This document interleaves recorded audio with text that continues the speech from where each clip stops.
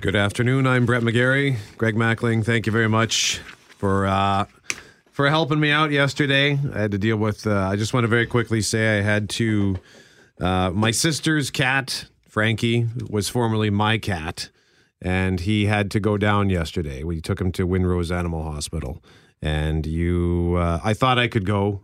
I thought I could go to the hospital and put my cat down and then come to work. And I don't mean to laugh, but I'm just sort of picturing what it looked like as I was sitting there in the room with my phone. Greg, can you please? I was a disaster.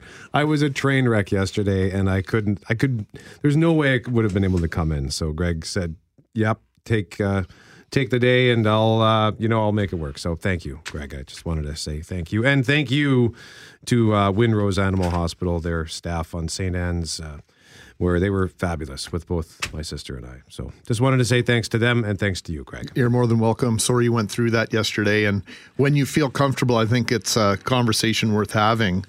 This idea that our pets deliver this unconditional love, and do we get it anywhere else in our lives in the same way a pet can deliver it? And, I think it bears the question, was it unreasonable for you to take the day off of work yesterday? I don't think it is in any way, shape, or form. There are some people who might be wondering, and, the vacuum of honesty, that is the microphone. When you feel comfortable talking about it, I think it'd be a great topic of discussion for a half an hour one day down the road. I fully agree on that, because that's where I was coming at it from. I said, I can't take the day off for this. Sure you can. And then when I was at the hospital, I realized, how am I supposed to go to work? Yeah. So I just went to my parents and I ate potato chips and ice cream and pizza, and me and my sister just hung out. And so good call, brother. And already Jason said, sorry to hear, Brett, one of the worst things I've had to do was put down a pet. And I'll never forget having to put down my good friend Wrigley, 13 years, our family dog, and the last 3 years of her life first with me, then with me and Jackie, and then with me, Jackie, and the kids. At 3:00 in the morning, realizing she wasn't breathing and having to take her to the Pembina veterinarian clinic and have her peacefully put to sleep, and sitting with her. And I bumped into our head honcho of our corporation at the time in the washroom. He said, "Hey, Greg, how are you today?" I said, "I'm not really good, John. I had to put down my dog." He said, "What the bleep are you doing here?" Really? Yep. Good. Yeah. So we will talk about that one day down the road. In the meantime, we prefaced this with Jeff Courier about 15 minutes ago. My dad, when I went over there yesterday afternoon, my dad shows me this letter, and he says, "Look at this letter from the city of Winnipeg." And he wasn't complaining. He just found it really interesting. And it's from the Water and Waste Department. Notice of sewer cleaning and inspection on your street in the next 2 to 4 days. Dear resident, we will be cleaning and inspecting the sewer on the street in front of your house on one of the dates stamped on the front of this envelope. And this is what made him raise an eyebrow and made me and Greg raise an eyebrow. Steps you should take before the sewer cleaning and inspection. Occasionally during cleaning and inspection, air pressure in the sewer can cause water to splash out through toilets, sinks, and drains. Please take the following precautions to prevent water damage in your home. Greg, there are 6 steps here. You want to read a couple of them? I sure will. Close the lids on all toilet bowls when not in use. Insert drain plugs in all sinks and bathtubs when not in use. Remove all floor mats in bathrooms. Place old towels around the base of toilets. If you have a float plug in your floor drain or a backwater valve installed in your house, ensure it is free of debris and operating properly. And finally, wrap the cover of your basement floor drains with thick plastic like a freezer bag. Place something heavy over the floor drains to keep the covers in place. And I just thought, wow, that's a lot of stuff. So let's ask the city about this. So we're joined by Chris Carroll, who is the manager of wastewater services with the city. Chris, thank you so much for joining us today. And like I told your friends in the communications department, we're not looking at hold your feet over the fire or anything here, but why is this list of instructions so long? Chris, are you there? Oh, sorry. You know what? There's a lot of things happening in our control room right now, so we're just going to try this again. Do we have Chris on the air now? Chris, are you there? I'm here. Did you hear our question? I did, yes. Okay. Thanks for having me on. We do like to notify residents of these precautionary measures in the rare instance that there could be some splashing of water that could come in your internal piping in the house when we are out doing the sewer cleaning. But I have to say that for the vast majority of our customers, there aren't any issues when we're out cleaning the sewers, and most people, for the most part, wouldn't even notice that we're there. Chris, that was my experience exactly. We got the same letter in our mailbox about 3 weeks ago, and I had a similar reaction to Brett's dad, and holy smokes, is a lot of stuff. And then I subsequently forgot about it because I believe it was heading into the long weekend when we received our notice, and so I completely forgot about it. Have you had instances where things have gone awry? There have been some rare occasions where, due to some local circumstances, there have been some problems with water coming back up through the system. Again, those are very rare instances. It's not a common thing that our customers see. And again, we're simply trying to get precautionary information out to the customers to prepare their residents for the upcoming work that we're planning on doing. I mean, when I looked at this, I thought, well, this is a lot of steps, but I think it's better safe than sorry. What happens if, for Greg made an example earlier, what happens if you're on vacation? You're away for 10 days and this notice comes that says this could happen in the next 2 to 4 days and the work is done, and then you come home to find that there has been some splashback. What can you do as a resident of the city of Winnipeg? Well, again, if you were away and there was some splashback, it would generally be just the water that's sitting in your toilet bowl or the water that's in your trap underneath your sink. So for the most part, it would be clean water. You may get some splashing on the floor. In most instances, the water would probably be dried up by the time you return. So we're not talking about large volumes of water and extensive flooding in a person's home. It would be sort of a splashing type situation. I think for the most part it could be cleaned up with some towels and some cloths. Chris Carroll is the manager of Wastewater Services, City of Winnipeg. How many miles of sewers do you clean every year, Chris? It varies from year to year. We try to target in the 100-kilometer range. Some years we've cleaned up to 150 kilometers of sewer. Some years in the low hundreds, and that's our planned cleaning and inspection program that we do generally in the summer months. We also do year-round cleaning. Those are more targeted to problem areas. When people phone, if they have a high sewer issue, we do respond to those on a sort of a spot basis. Chris, we're getting a couple of text messages here from our listeners. One is curious to know who is liable if the homeowner is away and there is damage. Well, that would be something that people would have. It would be, I guess, the quick answer would be a case-by-case basis. So if someone was to feel that there was some liability on the city's part for something that they experienced, the city does have a claims process that the customer would have to submit a claim against the city, and then there's an internal process that our insurance people review, and a determination would be made on in terms of any liability in that case. Well, I want to appreciate the things that you do on this front, Chris, because regardless of how likely this is to happen, it was great to get the heads up as opposed to having a problem and then being upset about it. At least this way, you've given me all the precautions to take, and it's up to me then to follow through or not. So this is, in my opinion, one of those good news things where you're giving me more information, and what I decide to do with it is up to me at that point. Yeah, and that's what we're striving for. We're striving to give people notice. If customers visit our website, winnipeg.ca, and if you navigate to the sewer cleaning and inspection program page in the water and waste section, we do have a map on there the neighborhoods that we're planning to clean this year, so people can go there and look ahead and see if their neighborhood would be affected. And this is an important program for the operation and maintenance of our sewer system. So we'd like to thank everybody for their cooperation and allowing us to come out and do this work. I just want to also read one final text here, Chris. So this is from somebody who says, I was glad that I followed the suggested steps. When I got home, one toilet lid was totally soaked. If the lid had not been left closed, that water would have been all over the bathroom and my husband would have had a mess to clean. Smiley face. So this listener wants to say thank you to you and your department at the City of Winnipeg. Well, that's great. I'm glad to see that people are getting the information and taking the precautions as they deem necessary. So that's great news. Thanks, Chris. Appreciate your time.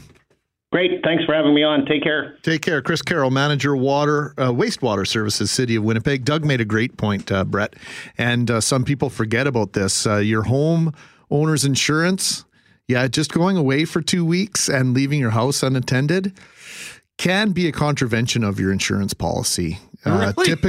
Typically 4 days at a time is all that's allowed. So if you're going away for a week or two, you may want to have someone in your circle that you trust to go in and check on things and make sure you haven't got a leaky hot water tank, other sorts of disasters going on when you're not around. Because if you go away for an extended period, come home to a disaster like that and nobody's checked on it, you might be in a little bit of trouble. So you might want to check with your insurance company on that before you go away. Great point. Thanks, Doug. So we're endeavoring to carry a live news conference from the RCMP. They have details on 4 people being arrested after a police standoff in Portage La Prairie. So looks like that's going to happen any moment. In the meantime, we will pause. We'll have a look at your forecast, and then we hope to have this news conference for you live on 680 CJOB. Next, Brett McGarry with Greg Mackling on 680 CJOB. Just want to give you a heads up that we do now have the news conference. We're going to go to it in a moment, just so you know what the story is. 4 people have been arrested after a police standoff in Portage La Prairie. Mounties locked down a street called Oak Bay this morning and surrounded a home in what they called an armed and barricaded situation. So we are now going to Constable Sean O'Keefe, who is live at the Portage La Prairie RCMP detachment. And are continuing to link that car to other reported incidents here within the Portage La Prairie area. I'll take any questions if you have. Why females hostages? Both females were being treated now as witnesses and victims to this incident. So can we confirm if it was a hostage situation? Just a lot of people are calling it that. Certainly, I can appreciate that's the point of view from this.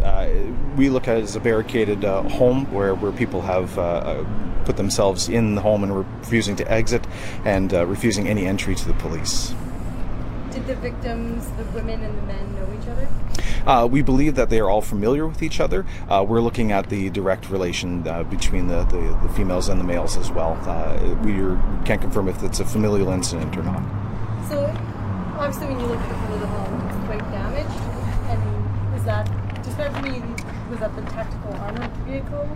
What happened there? The tactical armored vehicle was on scene here today as a response with the emergency response team, and the damage to the front of the home was in response to entry gained by the emergency response team. Is this home known to police? Have they responded to that home before? The residence is known to us, and we're looking into previous incidents at that home and any relation that might be held over till today as well. Is there any indication this is drug related? We would certainly be looking into that as well.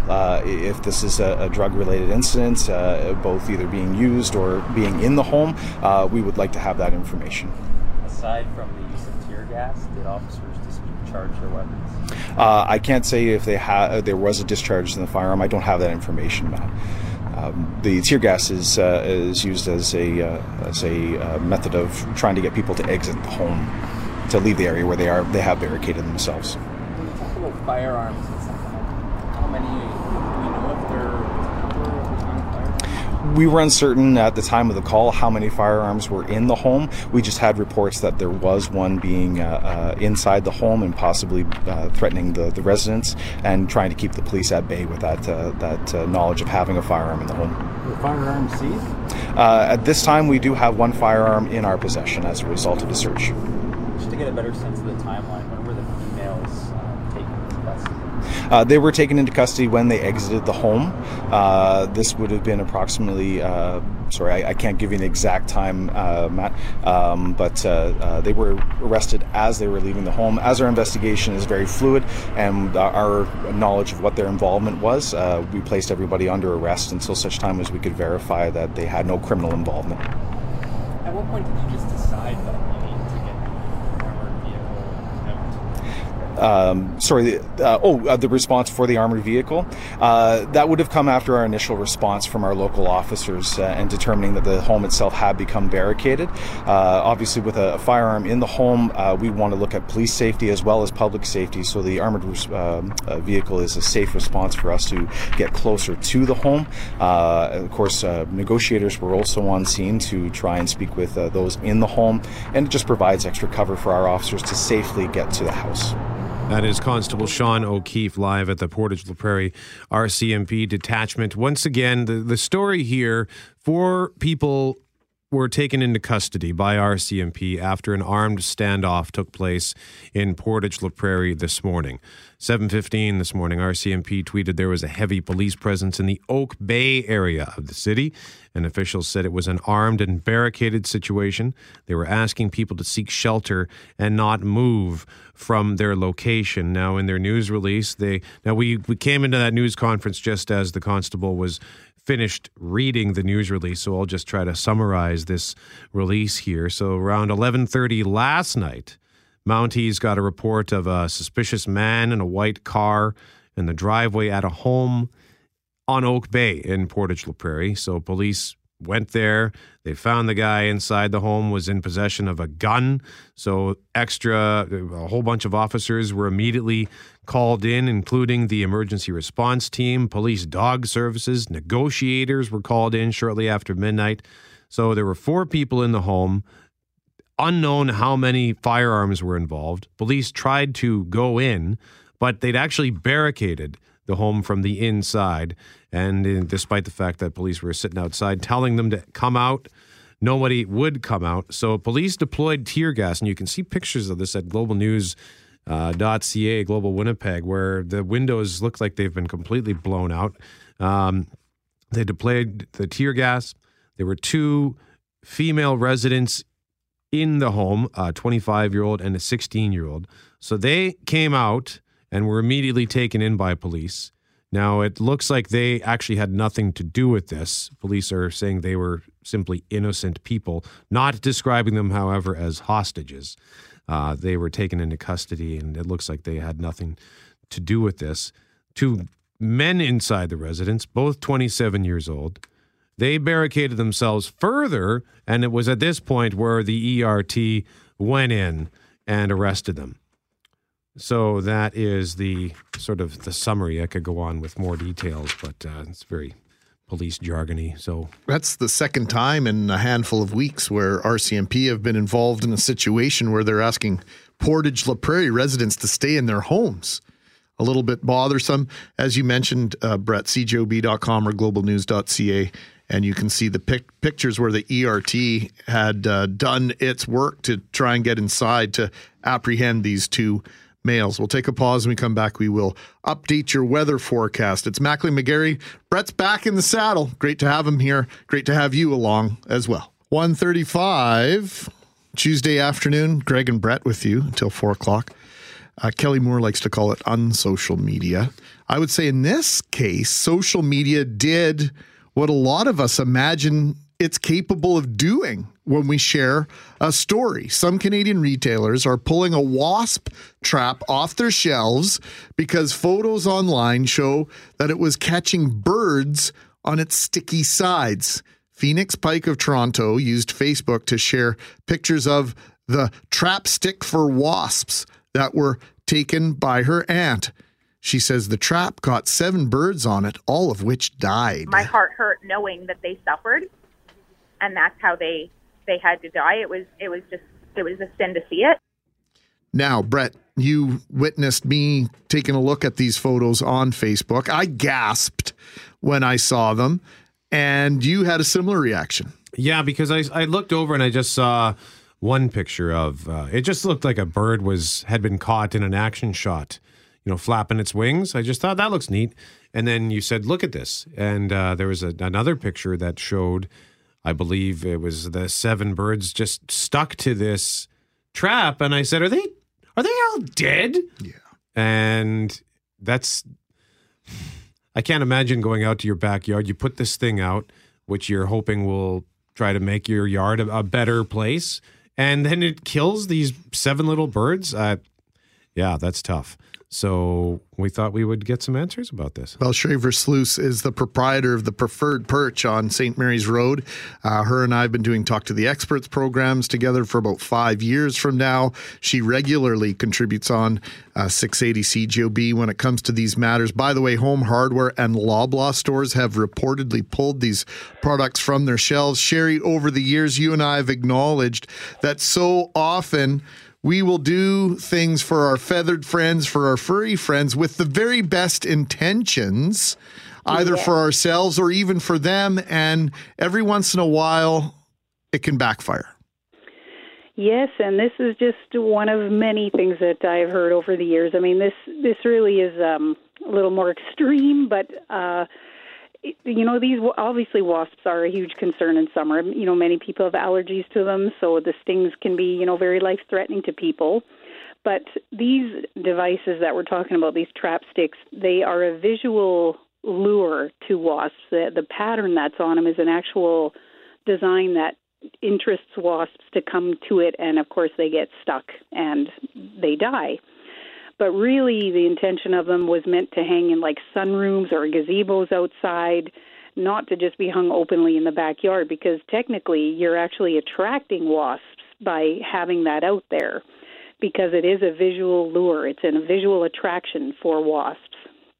So I'm not sure if this company, was not very clear in the instructions that it's meant more for, indoor type of things. If wasps happen to come into an area you're sitting in, out, in your sunroom or out in a gazebo. But obviously, this definitely did not go over well regarding the little chickadees that were stuck to this particular one. And that probably was a young family. The chickadee babies have now fledged from their nests, and chickadees are very family-oriented birds, so that definitely appears to me that it was an entire family that was stuck to that. So probably one got stuck, and then it just carried on till the entire family was stuck on there. How long would it take for one of those little birds to die? Sadly, it probably would have taken quite a long time. It probably, I would think it probably took close to a day anyway. That certainly wouldn't be an instant death, because there's no injury. They're just stuck. So, this is another, there's similar products out there. People are probably very aware of the sticky mouse traps that you can buy. Mm-hmm. Well, over the years, I've had reports from customers who, they were having mice coming in their sheds and things, so they'd put these sticky traps outside of their sheds or the garage, that type of thing. And when the mice get caught, they often are very vocal, and this attracts predators like owls and hawks that will come and see the mouse, and then they go to fly down to grab it, and they end up getting stuck. I've got many photos over the years of little screech owls and hawks that were also stuck to these because they went to catch the mouse, and then everybody is stuck. So that's why it's kind of critical to follow the instructions and to use these where they're meant to be used. Exactly. And wasps, there are many other wasp traps out there. And again, a lot of them, I do have to say, are not very descriptive or giving good information. For example, there are some wasp traps out there that they suggest putting a sweet liquid in, like a sugar water or soda or even beer is an attraction to wasps. But sweet things like that also attract beneficial insects, particularly bees. And we all know the plight of the bees these days. So wasp traps, if you have them or are looking at purchasing one, the best bait to get just wasps and hornets, not any beneficial insects, is actually to use deli meat, luncheon meat. It is an incredible attraction to wasps and will not affect any of the good insects. But if let's say I put out a stack of pastrami in the corner of my yard, would that not draw? Because you mentioned these traps, these sticky traps, are like a visual lure to these wasps, so they attract more wasps to the yard. So would this not bring more wasps to the yard? Absolutely. I mean, that is the concern of a wasp trap, because they are designed to draw them in. So truthfully, the best way to deal with wasps, and there are many versions and qualities of these sold out there, but they're artificial wasp nests. So they're like a fabric material that looks like a wasp's nest. But again, they don't always have proper instructions on how to use them. But wasps are very territorial and will not go near another wasp nest. So these fabric nests should be stuffed with something to make them look like they're quite full and large. And they often come with a very long rope on them, and people just hang them that way. And, of course, it's blowing all over in the wind. And as we all know, when wasps build a nest, it's usually wrapped tightly around a branch and is not blowing and moving around. So you want to make sure you secure it very tightly wherever you hang it, and that it looks nice and full, and those actually work very, very well. At just deterring the wasps rather than attracting. Sherry Versluis is the proprietor of the Preferred Perch on St. Mary's Road. She joins us now. We're getting a little bit of a weird echo there. Sherry, have you got your radio on? No, you know what? That was just a beep on the phone. Somebody was beeping. The beep is over. Now they're gone. Okay, hopefully our echo's gone too. Okay, so, yeah, no, it's still there. Oh, I don't have a radio on, so I'm not sure why that is. Sherry, how about this? I'm going to put you on hold, and then... Hold on. I think it looks like it's gone. Oh, okay. Sorry, Sherry. We were experiencing a weird echo on our end. Okay. Live radio, sometimes things go wonky. Absolutely. Yeah. So Home Hardware and Loblaw stores have pulled this product from their shelves, Trap Stick for Wasps. Is it possible that the retailers have overreacted based on the fact that, these might actually work if they're used as designed and instructed? Well, exactly. I mean, I haven't seen these products myself in full to see what the instructions are saying, but it should be in big, bold, very clear letters that these should not be hung outdoors. They are definitely meant as an indoor thing, like in mudrooms, gazebos, like we talked about. And if they're specifying that on there loud and clear, then by all means, it is a product that will work. But to just be hanging loosely out in your yard, you actually are drawing more in than, and that's obviously the opposite of what you're trying to do. So if they're, packaged properly with the proper instructions made strictly clear of not hanging them freely out in the open in your yard, then by all means they would be beneficial. I'm just thinking of other sort of homemade traps. I remember once I tried where you chop off the top of a 2-liter and then you just sort of invert it. You push the top of the bottle in so that and then fill it up with Dr. Pepper or root beer or whatever. And then the wasps, the idea is that they go in and then they can't get out. They can't find their way out. They're just sort of stuck in the syrup. Are things like that also bad in terms of maybe attracting a bird or something like that? No, but again, if you're using sweet things, then you're definitely going to be attracting bees. So even with that description you're speaking of, that is a good idea for a trap, but again, you would want to use meat to make sure you're attracting just wasps and not bees. So there are... like what you just described is like a homemade version. There are actually decorative versions to hang out in the yard. We sell things like that, and same with many garden centers, etc. But they are meant to put a bait inside them so that if there are wasps around, they are going to go in and not be able to get out. But you want to make sure you use something like a deli meat rather than anything sweet. So, Sherry, I have to ask you, because a lot of people will be, whatever we can do to get rid of wasps. What good do wasps do? Are there any benefit to us to having these around? Well, you know what? They actually do eat a lot of other nuisance insects in the garden. So that's one thing. They do eat a lot of aphids and caterpillars and that type of thing. So they are carnivorous and do eat a lot of nuisance insects. But unfortunately, they've got a bit of an attitude and have kind of their nastiness outweighs their benefits to most people because they are so aggressive. So they do have a role in nature. They do eat a lot of bugs that are considered a problem to both trees and gardens, etc. Well, I chuckled there because I'm thinking there's a picture out there that I see from time to time. I just pulled it up. Bee or wasp? How to tell the difference? Bee, 1, pollinates flowers. 2, makes honey. 3, improves the environment. 4, reluctant to sting. And then the wasp, 1, just an a-hole. That's right. That's exactly what they are, because it doesn't take anything to get stung. They're just very aggressive that way. So yes, they've certainly earned their name, as you say. One of our loyal listeners here, Sherry, have to tell you, he's gotten his own invention here. What he did is he took off the flower petals of a hummingbird feeder, and apparently the wasps fly right in. I'm doing a quick count here. There must be 200 of them in this feeder. I don't see any bees, but he just said, it looks as though I'm going to be transitioning to a meat-based attractant. It looks as though he's been using a sugar water or something similar. Don't see any bees here in the wasp graveyard inside this hummingbird feeder, but that's obviously a possibility. It is. And, we have so many different species of bees here. So, I know a lot of people, when they think of bee right away, they think of a big fat bumblebee, which is clearly black and yellow. We do have a lot of other different bees that if you're really not familiar with them, you may even think that they are a type of wasp. So yes, absolutely what he's doing is the idea of a wasp trap, but definitely him switching to meat is a great idea. And I'm just looking at this box, the trap stick for wasps. This is this part of the story here, and right on the package, there is a picture of it hanging outside. It's hanging sort of from the underneath your eaves trough. Right, I guess it's meant to be placed right beside a wasp nest, so you can just catch them as they're coming and going.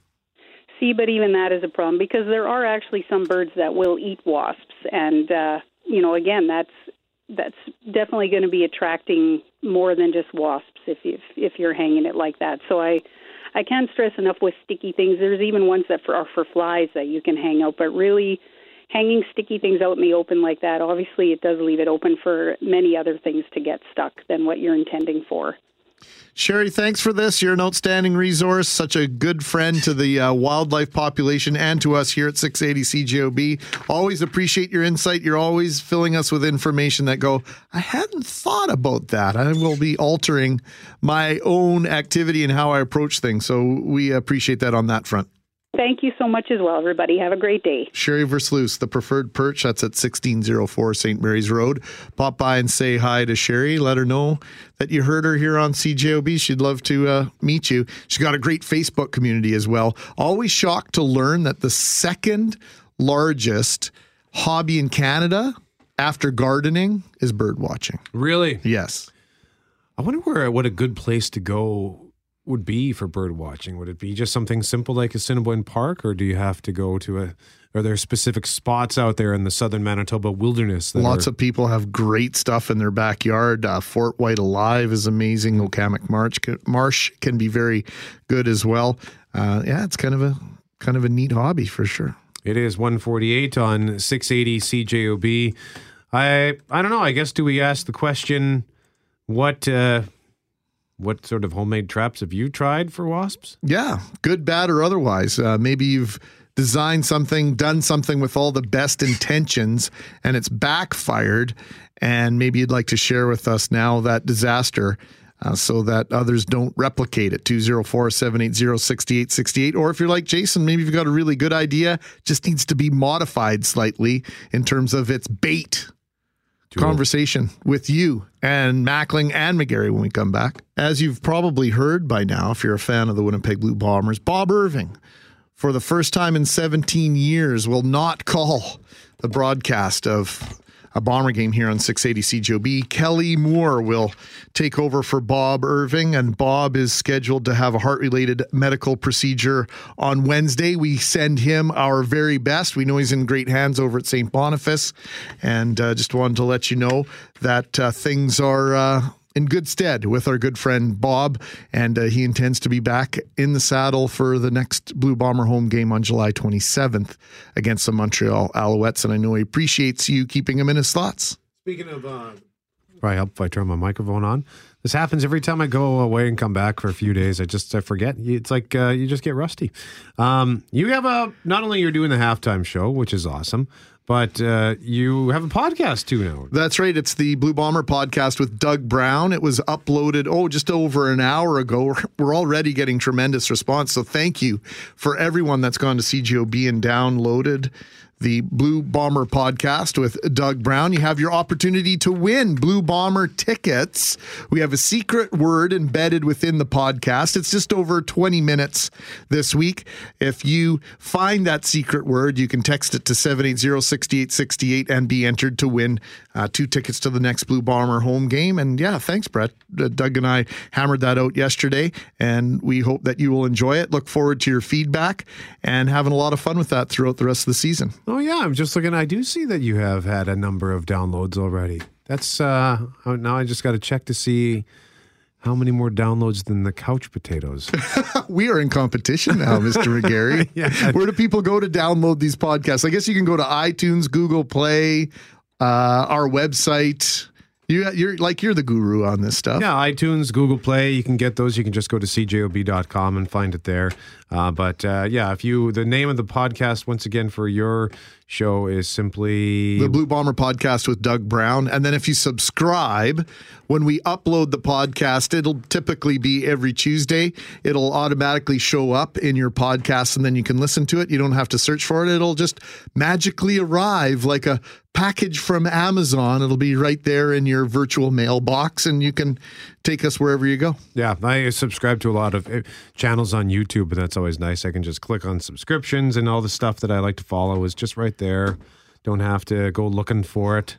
Now, I know we're maybe breaking the cardinal sin here, okay, but I'm going to combine 2 sins here. I'm going to tell you about a podcast, the Malcolm Gladwell podcast, Revisionist History. Oh, yes. He has a great one that just came out about golf.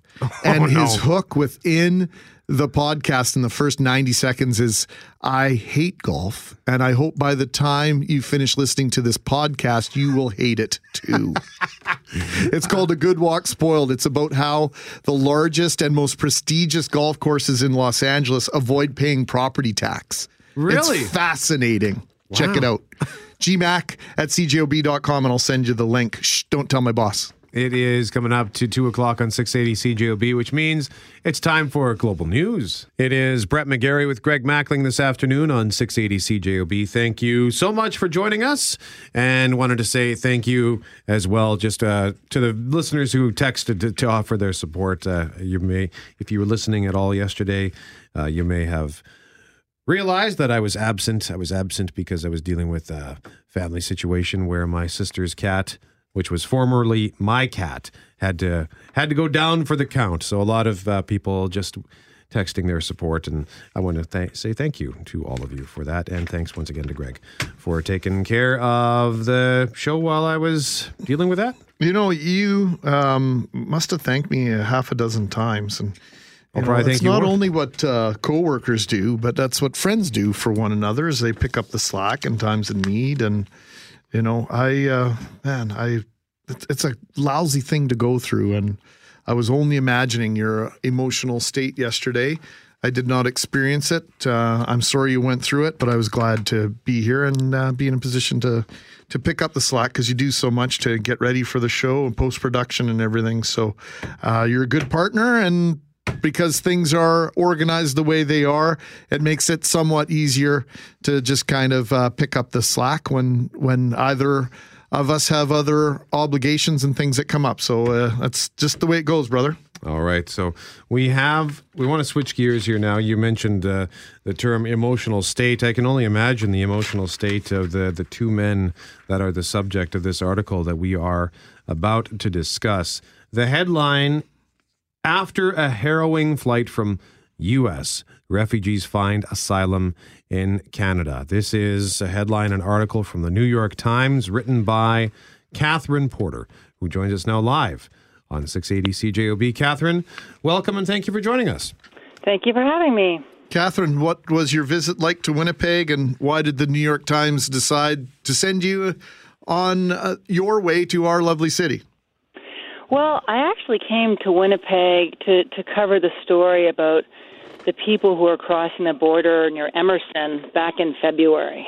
And I was in Winnipeg with a colleague very briefly then for 2 days, 2.5 days, I guess. We met many people who had made this journey across the snow-swept fields, it was kind of at the height, and people down in Emerson were starting to get quite concerned about it. And the main story that had triggered so much media attention had been these two gentlemen from Ghana who had crossed over on the beginning of the December 23rd, and they were found on the side of the road just north of Emerson on the 24th, so frostbitten that after about a month they lost all but one thumb in terms of their fingers and to frostbite. And so I, like many other journalists at the time, went to interview them too. And while I just referenced them in the first story I did, I wanted to come back and see how they were doing once I heard that they had both been accepted at the refugee hearings there in Winnipeg. So that's why I came back to see how they were doing, and to me they seem to be both poster children for why people would not make this trek, because it is quite dangerous in a way that we've never thought of migrants or refugees fleeing into Canada that way, the way that you often think, people in rickety boats in the Mediterranean. But the flip side is that they were both accepted. So their stories also seem to indicate that this would be a good thing to do. Razak Ayel and Sadhu Mohammed, I hope I'm doing their names justice there. Catherine, yes, I do, yeah. They are originally from Ghana, and their trip to Canada, never mind the last 30 miles or so in the dead of winter crossing the border at Emerson. I mean, their entire journey here coming from Brazil is absolutely harrowing. Yeah, I was amazed by that too. I had never heard that story before I came in February, but every single person that I met on that trip had the same kind of story. They either flew from Africa, except for a few, but most of them, they flew from Africa to either Ecuador or Brazil, and then they took this epic journey by bus, foot, boat, crossing at points. So they all said they passed through Panama, walking through the jungle, and being incarcerated and then incarcerated release, and making their way over months to the American border. And there, all of them had the same story, that they were detained up to 2 years in detention, waiting for hearings.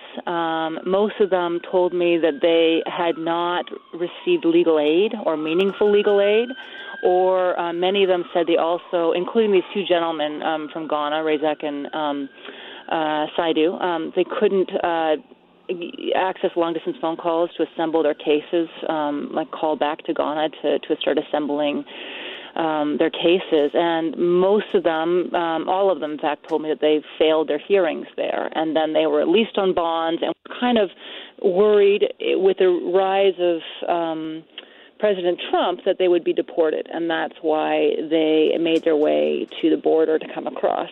But there were, and growing, and I've heard also, from my last trip to your city, that there is this growing trend of mostly Eritreans that fly with visas into the United States, and they cross directly across the border. So the U.S. is just a transit point to claim refugee status or apply for refugee status here in Canada. So these people who are going to great lengths to get into Canada, they're afraid that they're going to be singled out, that they're going to be targeted by the Trump administration. Is any of that actually happening? Well, yeah, you see that despite the Muslim ban, there is an increased enforcement by ICE in the United States. And in fact, both these men from Ghana, when I was there in Winnipeg, were showing me videos taken of Ghanaians in New York being shipped off for a flight, because they're all congregated together for one flight back to Ghana. So there have been orders by President Trump to increase,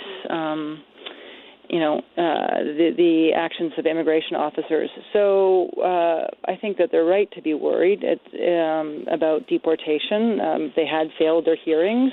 The system is that in the United States that they would be deported. That's what would be expected. But for a long time, they had been sort of living and waiting for deportation and working either illegally or with work permits. Razak had a work permit, and Saidu was unable to get them, so he was just sort of hanging around waiting. So a lot of people ask that question, why are they fleeing the U.S.? And you've answered that question in vivid color. Whether it's a reality or perception, we all know that perception becomes reality very quickly, especially if you believe there's a reason that you could get caught up in what's happening. What is the status of the Safe Third Country Agreement, and why is it so contentious, Catherine? Well, the Safe Third Country Agreement was signed between Canada and the United States, and it says that if you arrive to a land border only and want to claim refugee status, you have to claim it at the first country you get into. So it has to be either in Canada or the United States. You can't go to the border between them after getting to the United States. You couldn't come to the Canadian border and then file or ask for refugee status. You get turned back. They say that since both countries are safe for refugees, that you can't asylum shop. Is sort of the theory behind it. You have to apply in the first place that you land. Now, the interesting thing about this is that it applies, like I said, only at that land border crossing. So if you went to the United States and you make your way across the border at a place that's not an official border crossing, and then you apply for asylum, you can do that under this agreement. So many refugee advocates have argued for many, many years, long before President Trump came to power, two things. One is that they say that the United States is not a safe country for refugees, and they cite things like the ones that both Saidu and Razak said, that they detain people for a long period of time, sometimes in open prison populations, and they often aren't granted access to legal aid. So they have many different reasons, but those are two. So they claim that the United States is not safe, so that the premise of this agreement is wrong, but also that it perversely provides incentive for people to cross the border.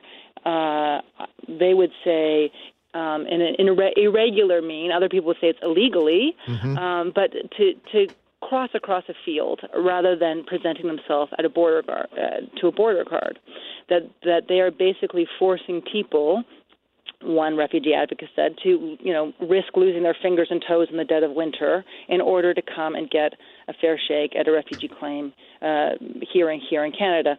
Well, so the story of these two men is very interesting because they both lost their refugee hearings in the United States and they both won their refugee hearings in Canada. So it makes you think that this really does support the argument of refugee advocates, except in the case of Saidu, who was outed as a gay soccer player, and he comes from Ghana, where having gay sex is illegal and you can be incarcerated. Also, the victim of mob violence. He, according to his lawyer and international law, would immediately qualify as a convention refugee. His friend, Razak, is a more nuanced story. He fled Ghana because of a family spat over land. And he says his family was out to kill him, that they did attempt to really harm him. He landed in hospital. The police were corrupt and did not protect him, refused to protect him, and that's what sparked his journey. His case would have been harder to win, according to even his own lawyer here in Canada, as a refugee. But because Ghanaian media back in Ghana falsely referred to both of them as gay, he then was considered, they call it a surplus refugee. So his case became, in the process of getting to Canada, his case made him a refugee, because if he did go back to Ghana now, people would assume he was gay, despite the fact he is married, and he could be imprisoned and also face a brunt of vigilante justice there. So it's not completely, their cases are not completely black and white. Catherine, we're going to end it on this one. What has been the reaction to articles like this one and the others you've done in the past? Because this is an issue that's much more visible here in Winnipeg, in Quebec versus Toronto or New York. What is the feedback that you're getting from your readers?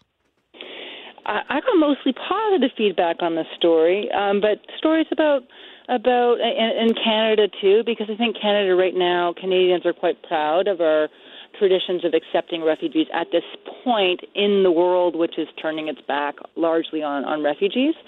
But, some of the reaction in the States is the opposite.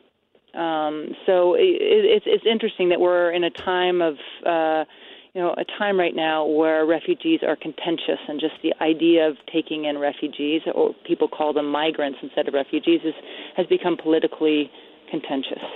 Actually, one final question as well. You had mentioned that both of these gentlemen and others fled to Brazil, to South America. Just wondering if there is a reason for that. Why are they starting their journeys across the ocean in South America and making their way all the way up here?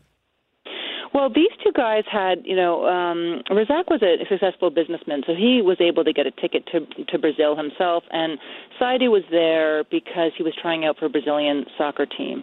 Most of them said Ecuador, because Ecuador is a place that you didn't need a visa to get to from Ghana directly, so they had looser, laws around visas. So for them, they were able to land there. And it seems that a real underground railroad has begun. And that's the way that people from both Ghana and Somalia know. They know that from there they can start making their trek. Harrowing. To the United States. Absolutely unimaginable journey. Catherine, thanks for shedding some light on this story that many of us in Winnipeg are familiar with. You brought some more intimate details to light in your article. We appreciate it very much and your time today. Thank you for having me, and have a great day. You too. Catherine Porter. She's with the New York Times. She joined us from Toronto. Discussing her article, which is titled, After a Harrowing Flight from U.S., Refugees Find Asylum in Canada. And we've gotten a number of text messages already on this discussion. Feel free to share more at 204-780-6868, or if you even want to give us a call at 204-780-6868. Your forecast is up next. Brett McGarry with Greg Mackling. We just had a conversation with Catherine Porter, who is a reporter with the New York Times, who has now been to Winnipeg twice. She came here back in February to report on the story of all of these people who were fleeing to Canada. They were fleeing the United States because they feared Donald Trump and his administration. And she heard the story of these two men from Ghana who made their way up to Canada, and they both had all of their fingers amputated, and one of the two has one thumb left. So between the two of them, they have one thumb. Yeah. Yeah. And one of them actually, that one, or the one with no digits left, has actually been offered by our medical system to have some of his toes transplanted to his hands, which that's a lot of money.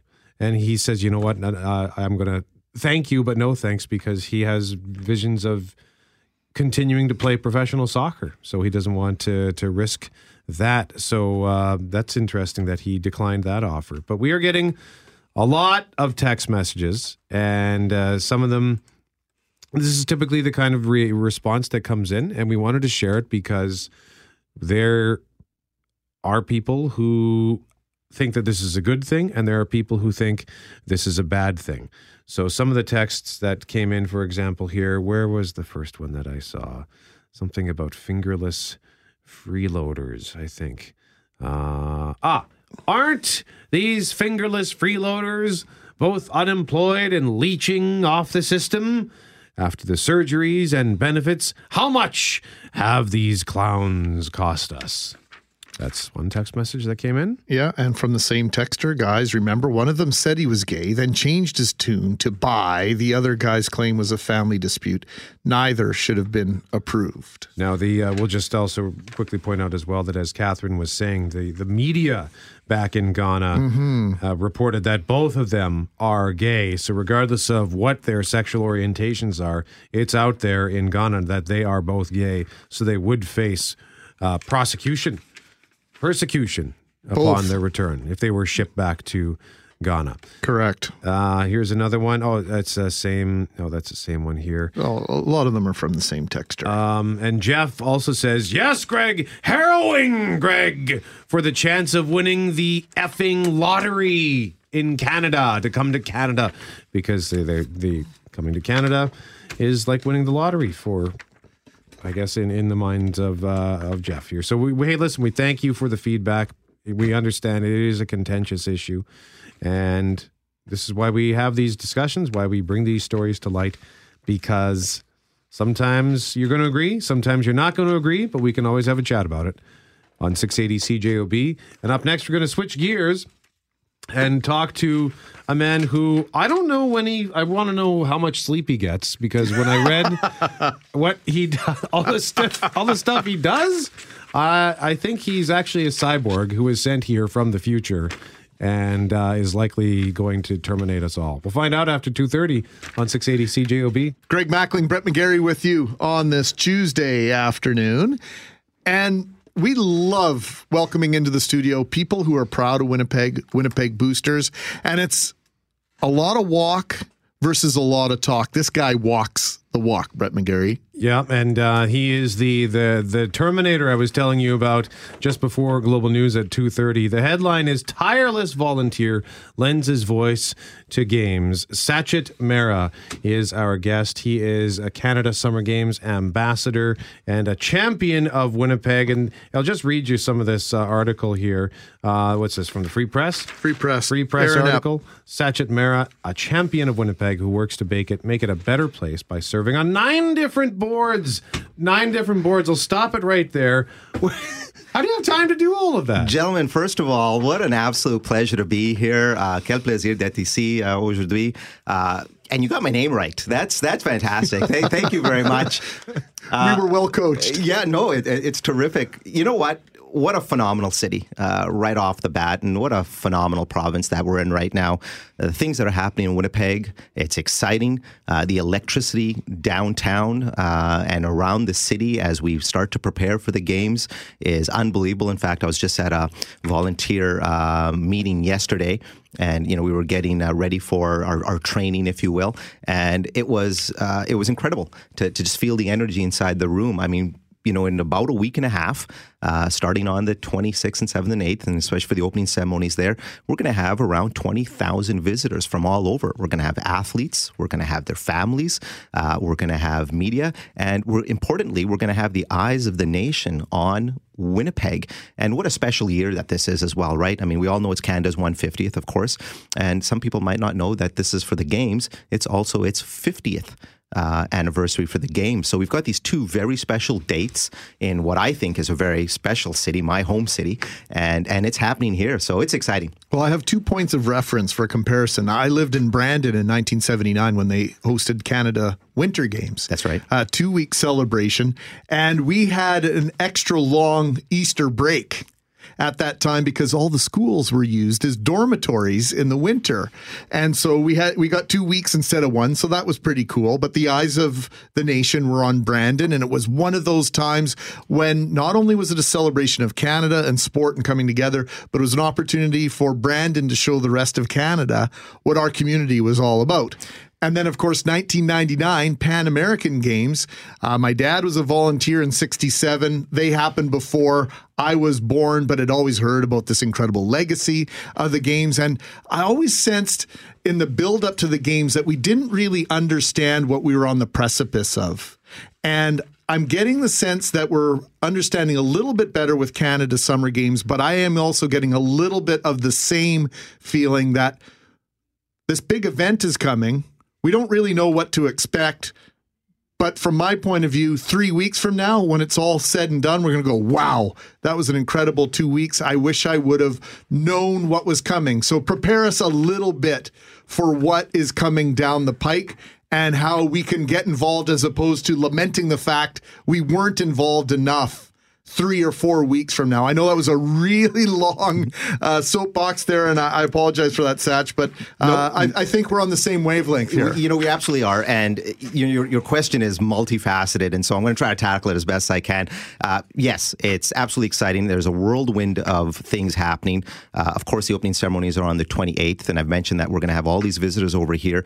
We've got events happening across the province, events happening in Gimli as well. People can absolutely come down and visit them. them. We've got a festival stage happening at the Forks Market for 11 days. You're going to have performers there as well. And basically, it's a venue for people to kind of congregate after a busy day at the games and to swap some stories, share, try some food out, and maybe enjoy some beverages. So, I mean, it's going to be incredible. Anybody that, tried out the Grey Cup knows how electrifying a city can become once you get all these people together in a space and, start going around. I like to think that this is where, the athletes of tomorrow come and show their stuff. And you're going to see that, right? You're going to see all the Cindy Klassens of tomorrow, present their best at the games. And really, we do treat this as, an Olympic level qualifying games. That's exactly what this is. So these guys are here. They're going to be doing their absolute best to make sure that they're ready to compete at that next level. And it's going to be happening here.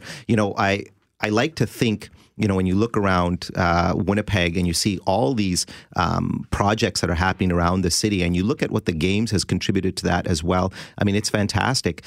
We stepped out there and we asked for volunteers. About a year and a half ago, we started with a volunteer drive, and we needed 7,000 volunteers, gentlemen. And, Winnipeggers and Manitobans stepped up, and it was incredible for them. Why? Because at a community level, we're building this legacy right into people. They're learning skills. And if they've got certain skills, they're sharing those skills. And you mentioned the Pan Am Games, and same thing. We've got people from the Pan Am Games that have come on and said, oh, yeah, I know all about transportation, or, oh, yeah, I know all about, accreditation process or whatnot. And then they're transferring those skills around. That's great because that stays in the community. It builds the community, and we've got something moving forward. But then there's this legacy bit of it as well, in the Qualico Sports for Life Center on Pacific. And I don't know if you had a chance to visit this, it is a phenomenal sports facility that's been built, and after the games, it's ours to keep. The city and the province enjoy this, and it's fantastic. And we really couldn't have done it without the city of Winnipeg, the province of Manitoba, and of course the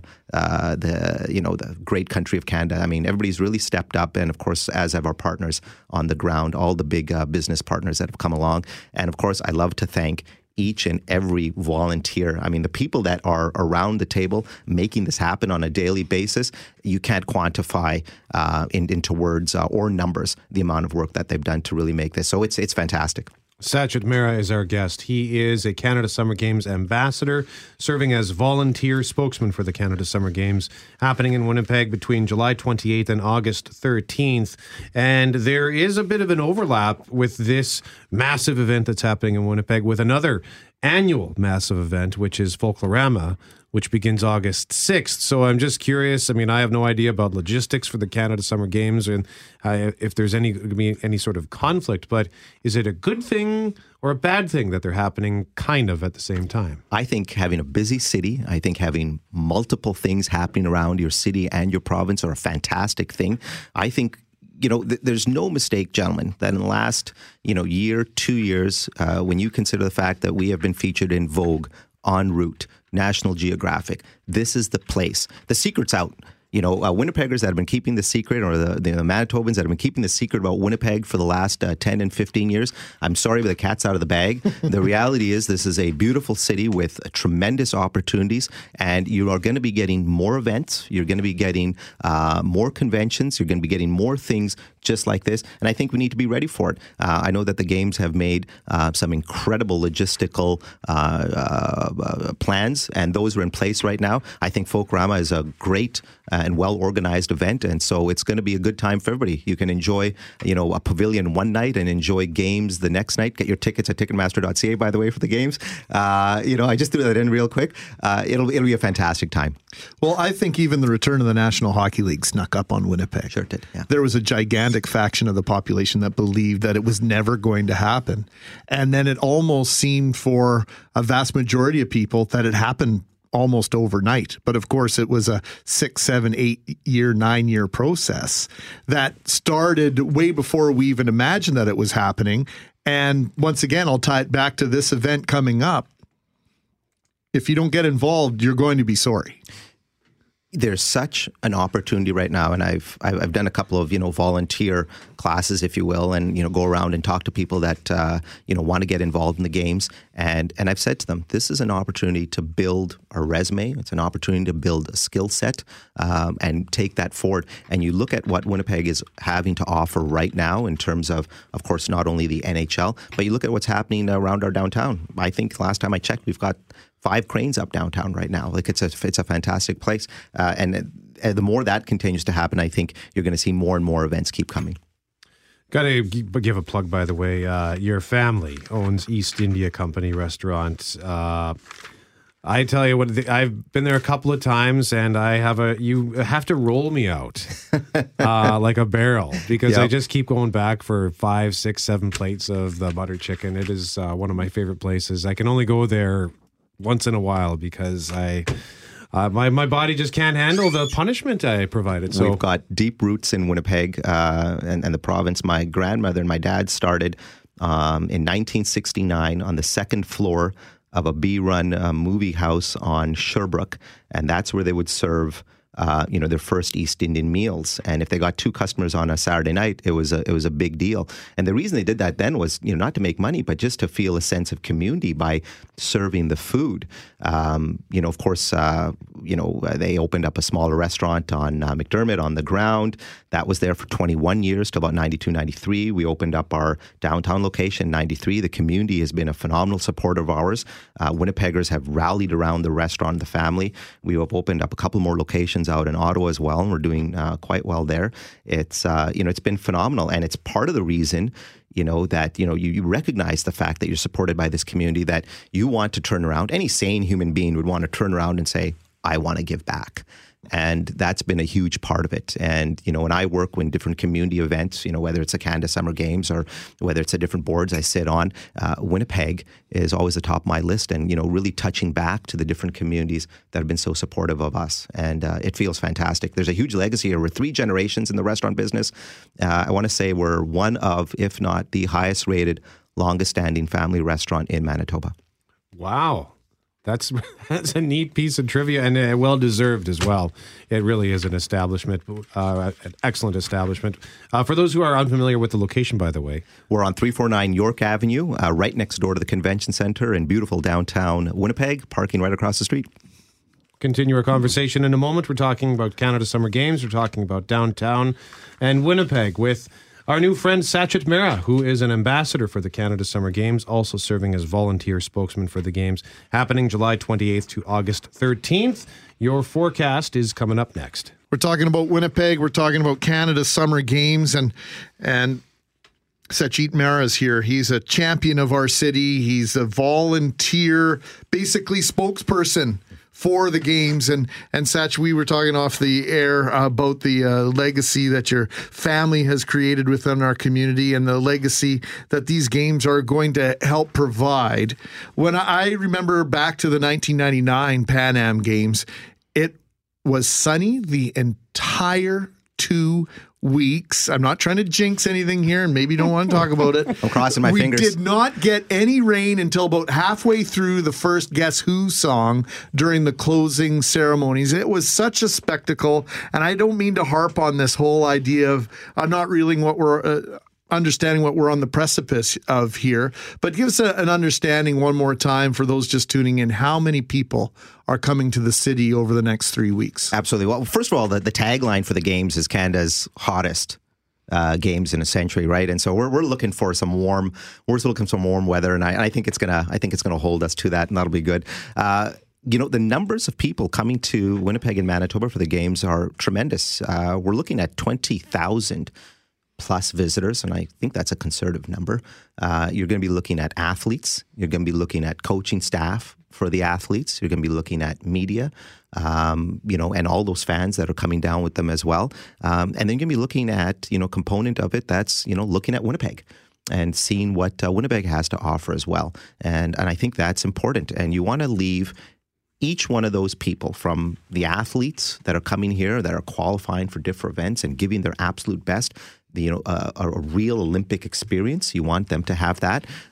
You want the people that are visiting Winnipeg to feel like this is an absolutely tremendous experience, right from when they get off the airport turnbull, if you will, and into their first, their first introduction to a Winnipeg volunteer, to the transportation services, to the hotel services, to restaurants that are out there, and to the venue. You want them to have an absolutely great point of contact at every contact point. So when they leave and they go, and they go back to whether it's Calgary, Toronto, Montreal, wherever, and they go, hey, I just had a great time in Winnipeg, and I'm going to take my family there for our vacation next year. We talk about all of us being ambassadors, right? So when we come in contact with these athletes and their families, we have a little bit of a job to do. And I just want to, I'm hearkening back to when FIFA was here. Was it last summer or was it 2 years ago already? Yeah, it was 2 years ago, just prior to the Grey Cup, if I'm not mistaken. Yeah, that's exactly right. And are all the museums, all the tourist destinations, are they on board? Are they prepared? Because there were a couple of instances where we had thousands of tourists in Winnipeg for one of the American soccer games. And just as an example, we covered it here at 680 CJOB. The Canadian Museum for Human Rights was closed on a Monday. Their normal closed day. Are all of these activities and attractions understanding what's coming? I can tell you right now that the staff at the Canada Summer Games has done a phenomenal job, as has excellent Winnipeg organizations like Tourism Winnipeg, the Winnipeg Downtown Biz, and others to connect all of those things that you've mentioned, tourism spots, restaurants, hotel front of line staff, with the knowledge and information they need to provide an excellent experience to people that are coming, right? It's about being able to answer the simple questions. It's about being able to have that door opened. And if you can do that and you've got those resources out there, then you're going to provide a good experience. And I know that they've been working. I know that, the Biz, for example, has its clean teams out and ready to go and make sure that the streets are pristine.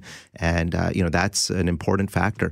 You want to make sure that the hotel's front of line staff know exactly what's going on or where events are being held, and you want to make sure that the Forks is ready to accommodate, all these food trucks and these people landing down there, and it's in place, and it's going to be a good time.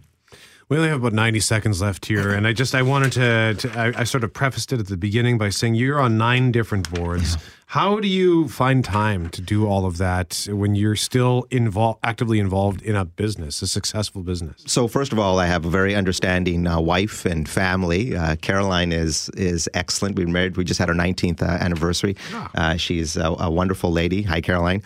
I love the city. You have to have a drive for that. You have to be passionate about the things that you're doing and know that they're making an effect and a change and a positive impact. And then there's the pragmatic of it. I work 7 days a week. Usually, 12, 14, 15-hour days are about my norm. And if I'm not out and about doing something, then I'm usually on an email banging it out. That's just the reality of kind of what it is. But I enjoy that. So it's not a negative. I absolutely love that. And we'll keep doing it and keep contributing back to the city because I just have such a passion for it. Sachit Mehra, you are an absolute treasure. You are a credit to our community, a credit to your family, and the legacy of your family is one that I know you honor. And thanks for everything you do in honor of Winnipeg and to make us feel better about ourselves and for others across the country to understand how awesome we are here in Winnipeg. Thank you very much, gentlemen. Sachit Mehra is the Canada Summer Games ambassador. He is volunteer spokesman. And once again, what's the website, Sachit, for the Canada Games? If they're looking to buy tickets, you can go to ticketmaster.ca. If you're looking for information, events, and venues, you can find the information at canadagames.ca/2017. Coming up to Global News at 3 o'clock on 680 CJOB. 3:08 Tuesday afternoon. I'm Greg. He's Brett through until 4 o'clock. Then it's Richard Kluche and Brittany Greenslade in for a vacationing Julie Buckingham. That's right. How often is it that we talk about birds? Like once every 3-4 weeks? Yeah, and now we've got it twice in one day. What are the chances of that? Here's the headline from the University of Manitoba. Birds in Alberta oil fields forced to raise imposters at alarming rate. Well, if that headline doesn't catch your attention and make you want to read more, I'm not sure one will. So, Brett, maybe you can give us a little bit of the outline of the story before we bring Nicola Koper. She is a professor of Natural Resources Institute, University of Manitoba. It reads, Alberta's oil and gas infrastructure is providing a great living to the brown-headed cowbird, a bird species that tricks other songbirds into raising its young. This is according to a new University of Manitoba study. So rather than go through the rest, we'll get our guest to explain what this is all about. So, Nicola, thank you so much for joining us. Are we pronouncing that correct, by the way? It's Nicola? Yep, that's just fine. Thanks for having me. All right. So I guess before we proceed, why don't we first ask, what is a brown-headed cowbird for those who have never heard or perhaps seen one? So we do have cowbirds in Winnipeg as well, actually. You might have seen them and maybe not known what they were, sitting on telephone lines or something like that. Usually a few of them hanging out together. And the males are black with a really rich brown head to them. So sometimes if the light's shining on it, you can see the brown in there as well. And so that's one of the species we were looking at when we were in Alberta, but we do have them here in Winnipeg as well. And so it's kind of an interesting species because they can't build their own nests. They don't build their own nests and they're not able to. And so the only way that they can reproduce is by laying their eggs in the nests of other species and then leaving the egg to be raised by the other species for them. So are there other species of bird that do this form of trickery? It sounds like a kind of a lazy way to be a parent. Yeah, that's right. There are quite a few species do. Some species will sometimes do that and will sometimes build their own nest. Other species can only reproduce if they lay their eggs in nests that other species build, and that's the case with the brown-headed cowbird. So this bird here is described as a parasitic bird. I don't know that I've ever heard of a bird being described as a parasite. Why is this particular bird inclined to this kind of way of life? So actually, there's a few different kinds of parasites. The brown-headed cowbird is what we call a brood parasite, which specifically means that it lays its eggs in other species' nests. And of course, it takes a lot less energy to just lay an egg than to actually lay an egg and then try and raise the baby up completely by yourself. So you can imagine that if you went out of the house and you came back and all of a sudden there was an extra kid in your house that you had to put all the work into raising, it might be something that used an awful lot of extra energy on your part, and you might find it really confusing, but you got to get through the day and make sure all the kids have food, so you just go about and make sure that you can feed the baby at the same time. And so that's really what they're doing. They literally sneak into a nest when the host species is not looking and lay their eggs and just hope that it doesn't get noticed or kicked out of the nest by the host species. And so it's an awful lot of work for the other species to try and raise the babies. But as a cowbird, that means that you can go off and just have another nest somewhere else, and you can quite literally put your eggs in more than one basket, so you don't have to worry about all of your babies getting depredated or eaten by a predator or something like that, if they're sort of spread out in a bunch of different nests as well. So there's lots of advantages to the cowbird of laying their eggs in other birds' nests. So, Nicola, are these birds master philanderers then? Is that what you're telling us? I'm not sure if I would put it that way, but you know what? It does enable them to produce a lot more young per year than other species. So if you've got to put a whole month or more than a couple of 6 weeks or something like that raising your babies, if you are looking after them yourself, whereas these guys, the brown-headed cowbirds, can just lay a new egg every day without putting any energy into trying to raise them later, so they can produce a lot more young species can. So is it the physical industry of the oil industry that is lending itself to the proliferation of these nests and the growth of the population of the brown-headed cowbird? So there's a kind of a neat story with cowbirds. So cowbirds are native to Canada and to North America. They originally would be really closely associated with bison herds, which moved around the landscape. And so historically, you might have brown-headed cowbirds in an area for a year or a couple of years, but then they would move on as the bison herd migrated, and so that would leave all the other birds alone for a century or a few decades or something like that. So they just weren't exposed to brown-headed cowbirds for as long as they were in the past. Now, because of a whole bunch of different kind of human development, so we've put fences permanently on the landscape, we have cattle permanently on the landscape, we have agricultural activities as well as industrial activities, and all of those are providing sites for cowbirds to perch on and look for these nests. And so the cowbird populations are now stabilized to be able to stay in certain parts of the country where they historically would have just moved around with bison herds and been there for a couple of years but then moved on. So that's kind of one of the things that's really the main driver of the massive increase in cowbird populations that we've seen across North America. We need to pause the conversation, Nicola. Just stand by. We need to put you on hold so we can talk about traffic as well as weather. But I want to come back by posing the question to you. Why should we care about this? And I don't mean that to sound flippant, but this is clearly having an effect of some sort of negative way. So why should we care? That's why we talk to the experts like yourself. So we will continue our chat with Nicola Coper, who is PhD professor, Natural Resources Institute at the University of Manitoba, talking about the brown-headed cowbird and some behaviors that are raising some alarm bells in Alberta. We'll get to that after traffic as well as weather up next. The headline is this: birds in Alberta oil fields forced to raise imposters at an alarming rate. Joining us to tell us about this story, and Brett, I think you phrased it absolutely perfectly to wrap things up. Nicola Coper, she is professor, Natural Resources Institute, University of Manitoba. And Nicola, you were telling us about the habits of these birds, these imposters, how they pawn their spawn off on other unsuspecting parents. Why is this something that we should be talking about today, and why are you raising alarm bells about this? Well, it can contribute to the declines of the grassland songbirds that are across the region. And that's one of the things that we should be really concerned about here in Manitoba and across the Canadian prairies, because songbirds in grasslands are declining more rapidly than songbirds in any other habitat type.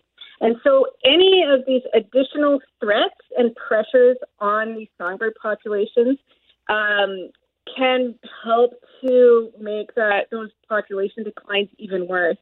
So if we want to maintain our beautiful prairies in the sort of robust ecosystems that many of them still are, then we need to be really considerate of how we manage them.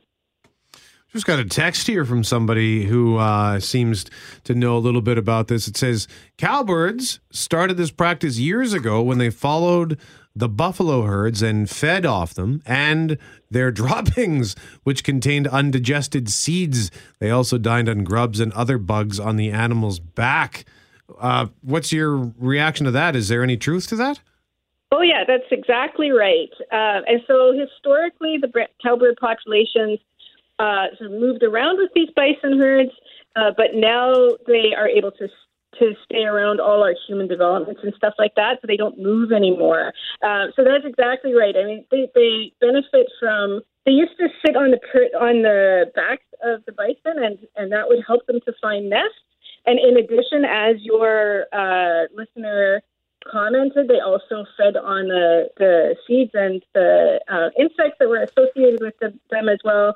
And now cowbirds get both of those kinds of resources from all the human development that we have across our prairies and also through our wooded areas as well.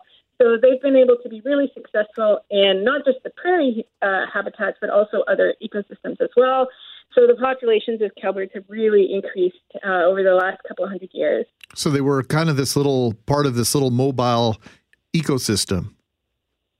Absolutely. Yeah, that's exactly right. But now they're not mobile anymore. Very, very cool. Well, I want to thank you very much for sharing this information with us, Nicola. What should we watch for next in terms of your research, and what's the next step for keeping track of these little guys? Yeah, we're continuing to do a lot of research on effects of oil and gas development on grassland birds.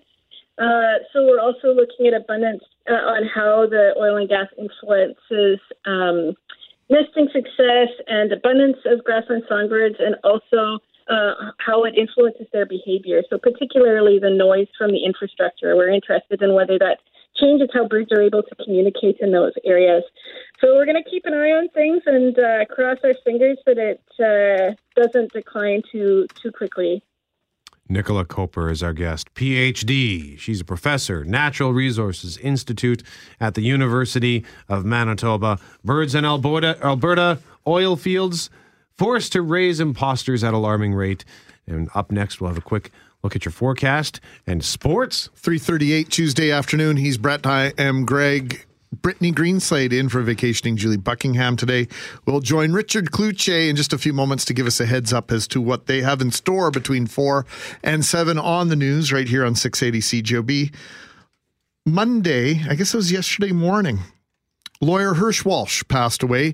He had an extensive history in our city. He was born and raised here, and we have one of Hirsch Walsh's proteges. Is it fair to call you that, Greg Roden? Well, you know what? I've been practicing law about 39 years, and I'm proud to be called a protege of Hirsch Walsh. Yeah, colleague, friend, and confidant as well. Greg Roden, tell us about Hirsch Walsh and why he's being remembered so fondly right now.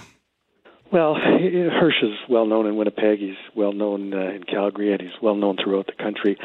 He's known as a true gentleman, a fierce advocate for his clients. His clients are always well served. He leaves no stone unturned for them.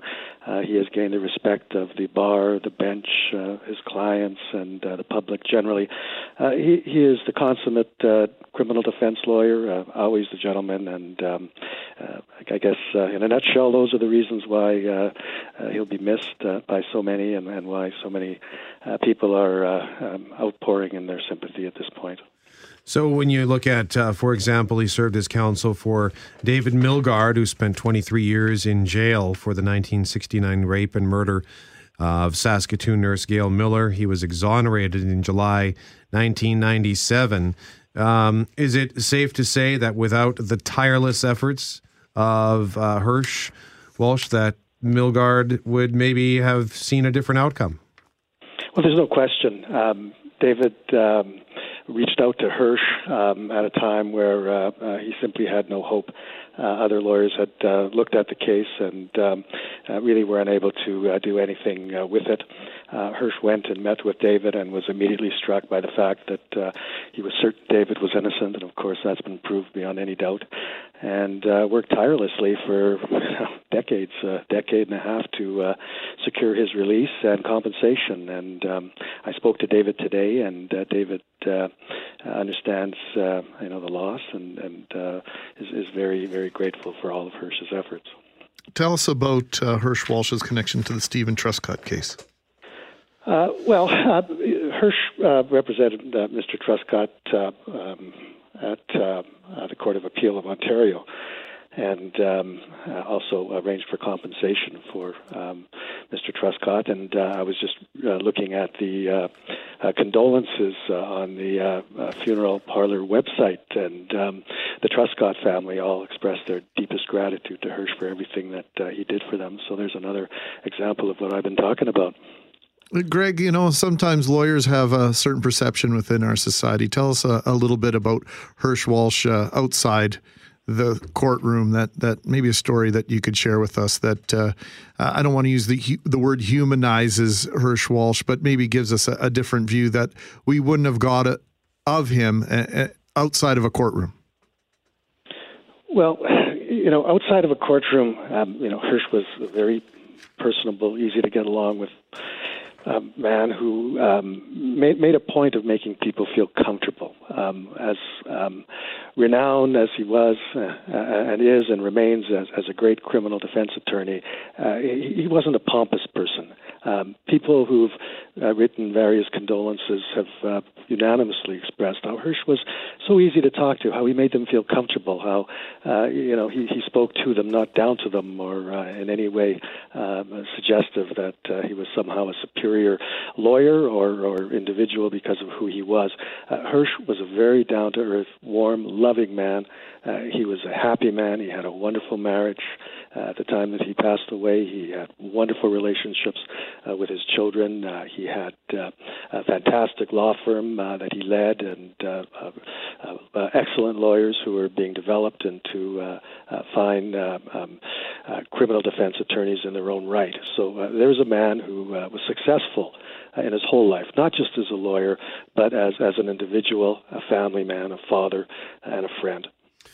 Defense, I'll sort of piggyback on what Greg was implying there. You know, defense lawyers are often portrayed in the media or movies or television shows as kind of scummy guys who represent the scum of the universe. But Hirsch Walsh represented people who were wrongfully convicted. Would it be unfair or an exaggeration to describe him as maybe a little bit of a crusader? Well, there's no question that he crusaded for more than one wrongfully convicted person, and whenever he steps into that venue, he seems to always come out ahead because of his great talents and abilities and tenaciousness. But yes, I think so. Greg Roden, thanks for this. We appreciate your time and your remembrance of Hirsch Walsh, and our condolences go out to you because you were very close to Hirsch Walsh for an awfully long time, and I imagine this is a very difficult time for you. We appreciate you sharing some stories with us today. Thank you. Greg Roden joining us from Calgary, Alberta. Hirsch Walsh, 77 years old, passed away yesterday of a heart attack in Calgary, Alberta. And Mr. Walsh will be missed.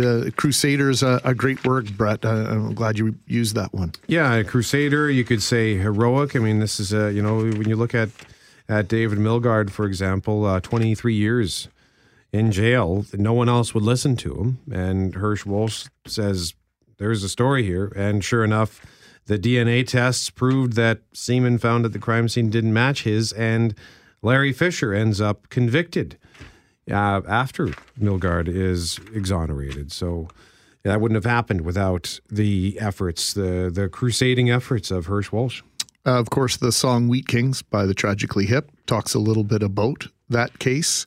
And I can remember at the University of Manitoba, David Milgaard's mom would be there on a regular basis in UMSU, trying to generate support, awareness of her son's plight of being in jail. And then, of course, when he got released in 1997, there was some celebration, at least on my part, because I know what David Milgaard's mom did for him, and I've also had the opportunity to know Greg Roden on a personal level when I was living in Alberta, and Greg's a great guy, so I appreciate him taking time with his remembrance of Hirsch Walsh today. It is 3:46 on 680 CJOB. We will talk about traffic as well as weather, and we will hear from Richard Cloutier and Brittany Greenslade telling us what's coming up in the news from 4 until 7. It's all starting in 2 minutes.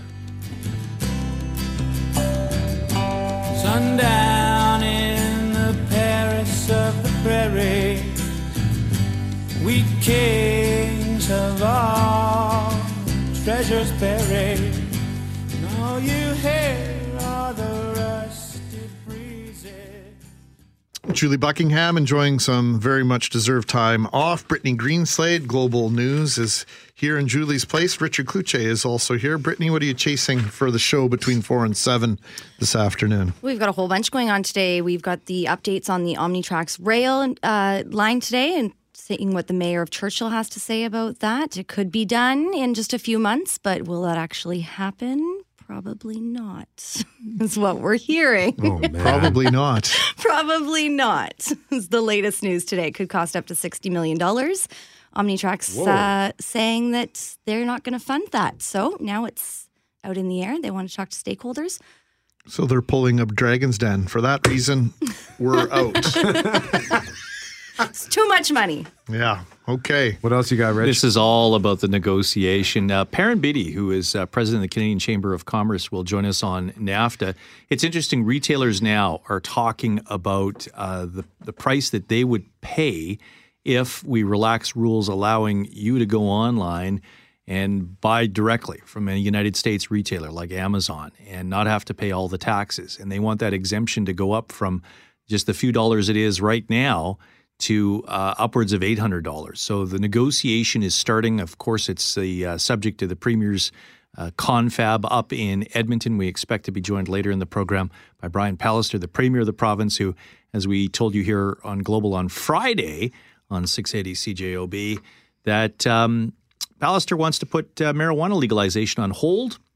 He's looking for some support from the other people in the room. Not sure he's going to get it.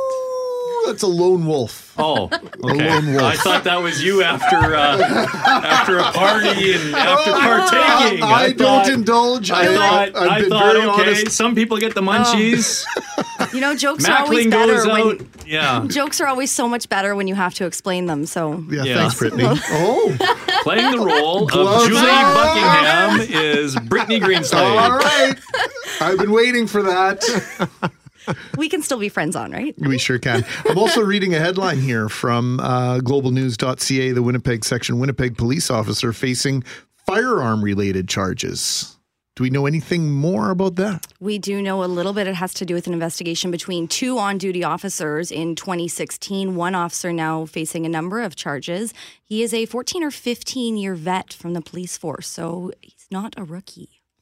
All right, Brittany Greenslade, Richard Cloutier, thank you very much. They'll have more on the news from 4 until 7 on 680 CJOB. And we got 90 seconds left for it, Jay? Got to give away some stuff. 2 tickets to MTS Super Spike this weekend, Maple Grove Rugby Park. We have single-day passes, and today's question has to do with an old Nintendo game. Recognize this music, Greg? Sort of. It sounds like from the NES, the original Nintendo video game. You're exactly right. I don't know if it's a volleyball game, maybe. That's what they were playing down the hall at Power 97. Beautiful. They're doing some sort of thing for Super Spike V-Ball, and I thought, well, from the late 1980s, the Nintendo Entertainment System, Super Spike V-Ball is the game. Still my favorite video game of all time. Question is simple. Who is the game developer for Super Spike V-Ball? The simple question? If you know the game. Because you're riding around on your bicycle or driving your car going, oh yeah, I know who developed that. If you know the game, then it's an easy question. All right. But if you don't know the game, or maybe you don't want to go to Super Is Spike the this answer weekend. Taylor Pischke? No. Is it Garth Pischke? It's a name of a company. Okay, I'm totally out. 204-780-6868. While Jeff Fortier is fielding those calls, I want to thank Greg Mackling. I want to thank Jeff and Master Control, and I want to thank you for listening to 680 CJOB.